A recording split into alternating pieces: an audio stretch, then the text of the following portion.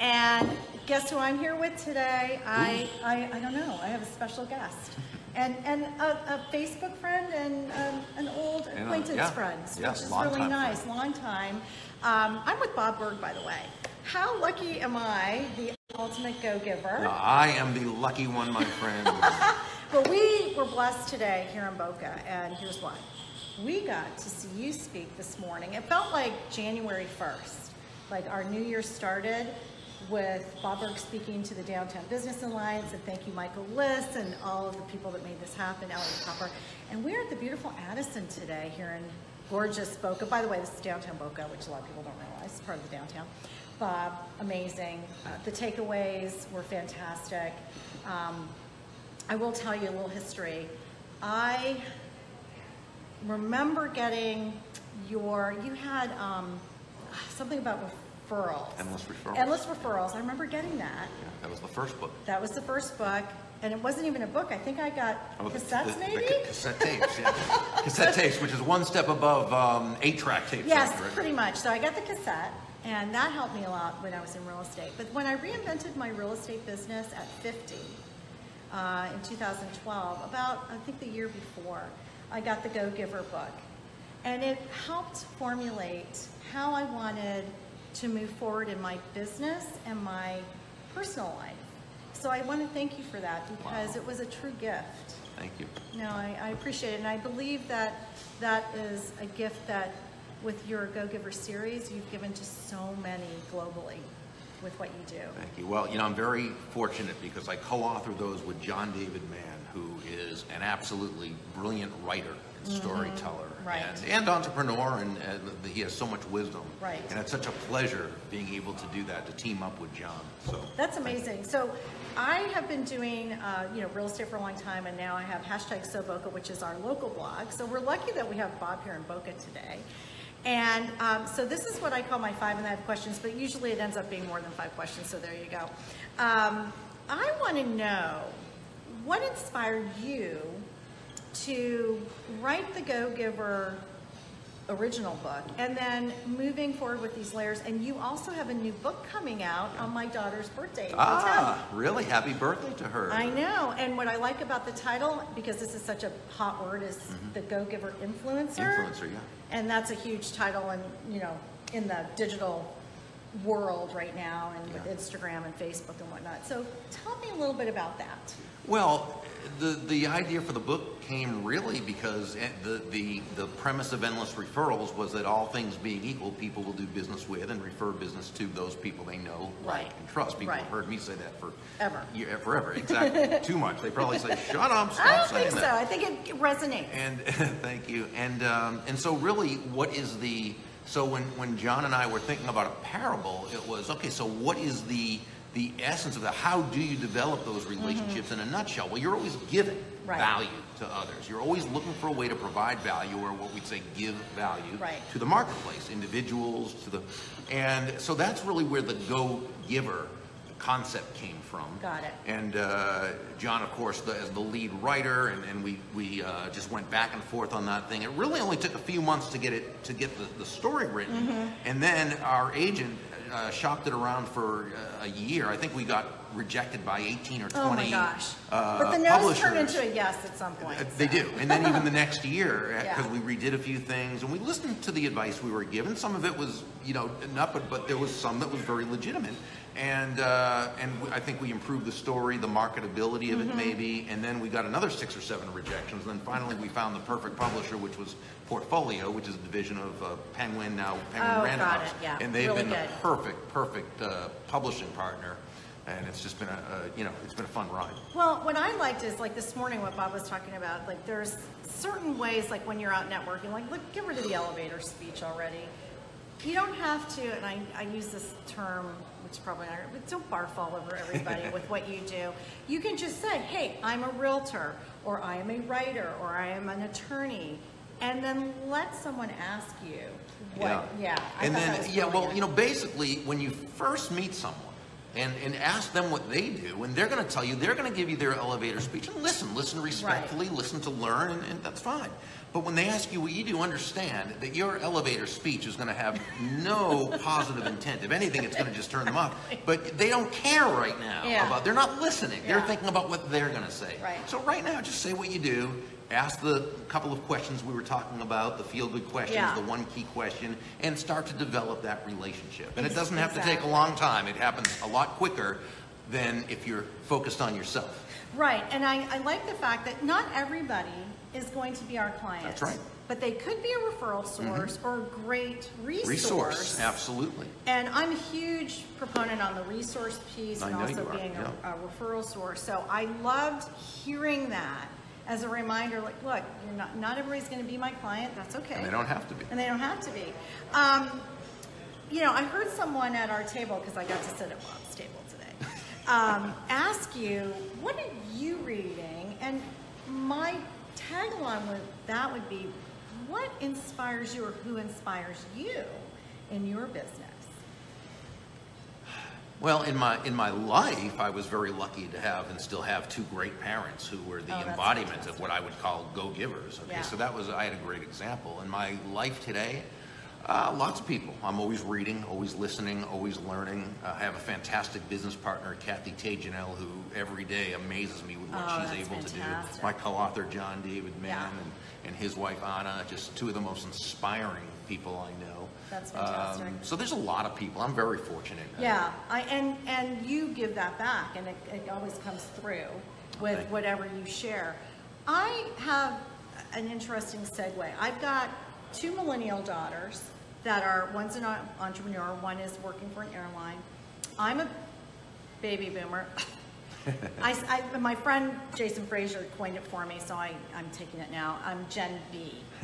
Because I really don't feel like a baby boomer, and I talked about this when I did my thing with Allie on our So Boca Unplugged. But for someone like myself, I reinvented my real estate business in 2011 after some events, including the housing market crash. What kind of advice can you share with our audience about, say you are 50 and you want to make a change, and how do you go about doing that? And then how does that segue to the millennials? Because we all have a different mindset. Sure. Now. Well, I think as far as anyone who wants to make a change, if you want to make a change, there's probably a reason for it. And that is, you may be doing great, you may be enjoying what you're doing, but it's not quite what you want to be doing. You think maybe there's something a little bit more. Right. And so decide what that is. I mean, the first thing is it comes down to a decision. Right. And then once you do decide that, now it's taking the steps to get there. And who do you know who's already done it? Who can you talk to about that? Who can you find who can provide you with some advice on making that shift? But you beautifully made a shift. You reinvented yourself, and it turned out great. Well, with help with your book too. I mean, in all sincerity, I mean, this was a huge game changer for me, and it made a huge impact on my life. I think with baby boomers, by the way, tough. And I'm not with yes, it is. Gen But B. but with also Gen X, with the new young ones, they get a bad rap as far as being lazy and this and that. Well, there's all types of everybody who's lazy and hardworking and whatever. But I think what it is they want meaning, and they're not willing to wait until they're or until they're our age. And of course, you're younger than I am, so when I say our age, I mean me being older and you. Yeah. And so they're not willing to wait. They're not willing to say, well, I'll work 30 years and then decide at 50 that I'm wealthy, but I'm not happy with what I'm doing. No, they're saying life isn't an either or. I want meaning now. Right. And if you're their boss, if you're their leader, you've got to tap into the fact that they want meaning. They want it. Dan Pink in his wonderful book Drive, What Motivates Us, he talked about the fact that people want autonomy, they want meaning, they want to feel good about themselves, they want to be and so I think when we can do that, now we're not saying, well, I wish they would be more like I was 30 years ago. We're saying, no, they are like they are. Exactly. I need to honor that and tap into it. Well, and I think it's very interesting because you also brought up money. And money is very interesting. You either like it, you don't like it, or you have conflicts with it, right? But it's funny because like Gary Vee was just here down at the Hard Rock, and he talks about that. He puts that out there, and I think that's okay, saying it's okay, I want to make money, but at the same time, as you say, and as you talk about in your books, you have to give back. Okay, well, can I correct you there? Yes. If you don't mind, and Yes. I apologize for doing that. I never talk about giving back. And let me explain what I mean before you think, oh, this guy is a... No. I think that the term giving back Yes. has a false premise to it. I believe in giving, I believe in charity, Yes. I believe in doing things for others. Yes. I think what giving back says, the way that it's usually used Right. is, well, you made a lot of money on the backs of others. Oh, no, that's not what I That's mean. not how you mean Yeah, it, but no. that's how it's the perception. whole perception about money, which I Yeah. think is so... There's such that negative, and Mm-hmm. you know, it's oh, well, he made a lot of money, so now he's giving back. Well, did he take something first? Good point. No, if you've provided value to the marketplace, Mm-hmm. honestly, and you've given terrific value to people, and you've taken Yes. care of your customers, you've earned the right to have made a ton of money. Now, if you want to give a lot to charity Yes. and support a cause and to do this Give and to your have time. a foundation, your time, Yes. you're giving. You're Yes. giving because it's congruent with your values. Exactly. You're not giving back to anyone because you didn't take anything from I them agree first. with So you on that's that. why, and Good I apologize. point. No, not that at all, that because I have think to- this is a good lesson here, because I agree with you. I think the term giving back is... It's meant with. It's meant with good intention. With really good intention. I just think it But paints I think negative. this is a good way to flip it, and this is why I love doing these interviews, and live ones are fun because you don't, now there's a whole different perspective that we've been able to share with people to take that negativity away from that, to give to get. Yeah. And I think that's the piece where it's like, no, you give because you want to give, and not because something happened. Right, it's Yeah. congruent with your values. I totally get that. So my final two questions, because I know you're on a time crunch, That's okay. is what is do you have a word for the year? Do you set a word each year, or a word that you really like for your business or life? No. Okay. I know that's the thing. I know. To come up with that, that theme or that word. Yeah. No, I like to think I'm always improving and growing, and that's kind of my life's. Yeah. No, I love that. And I know that you're not from Boca. Bob is actually up in Jupiter. I live in Jupiter, Florida. So he's in our county, which is great. If this is not something you can answer, you can use Jupiter. Okay. I usually ask, what is your favorite restaurant in Boca to break bread, and who would you break bread with, dead or alive? Okay, well, first, I'm trying to think, because I used to actually come down to Boca a lot, and there were some wonderful, wonderful restaurants. And keeping in mind, we're at the Addison. I know. Well, I'll tell you what. I'll tell you about the Addison Hotel. And I've never eaten at the Addison restaurant, but at the Addison Hotel this morning, the way that they make their guests feel, Yeah. second to none. It was fantastic. From the moment the valet to as soon as you walk in, and, Yeah. and they'll drop what they're doing to make sure you're okay and Yeah. taken care of. They were the ultimate in a go-giver hotel, They just were bringing fantastic absolute here, value. yeah. So I don't anymore have a restaurant down here in Boca. Right. What My about Jupiter? favorite one in Jupiter, it's a breakfast and lunch cafe. It's called Juno Beach Cafe. Oh, there you go, Juno Beach Cafe. And I got to tell you, this is a place, not only the food is, it's actually remarkable, Yeah. okay? But that's not why it's so great. Yeah. It's great because their culture is one of not just exquisite service, which it is. Right. But they treat their people so well.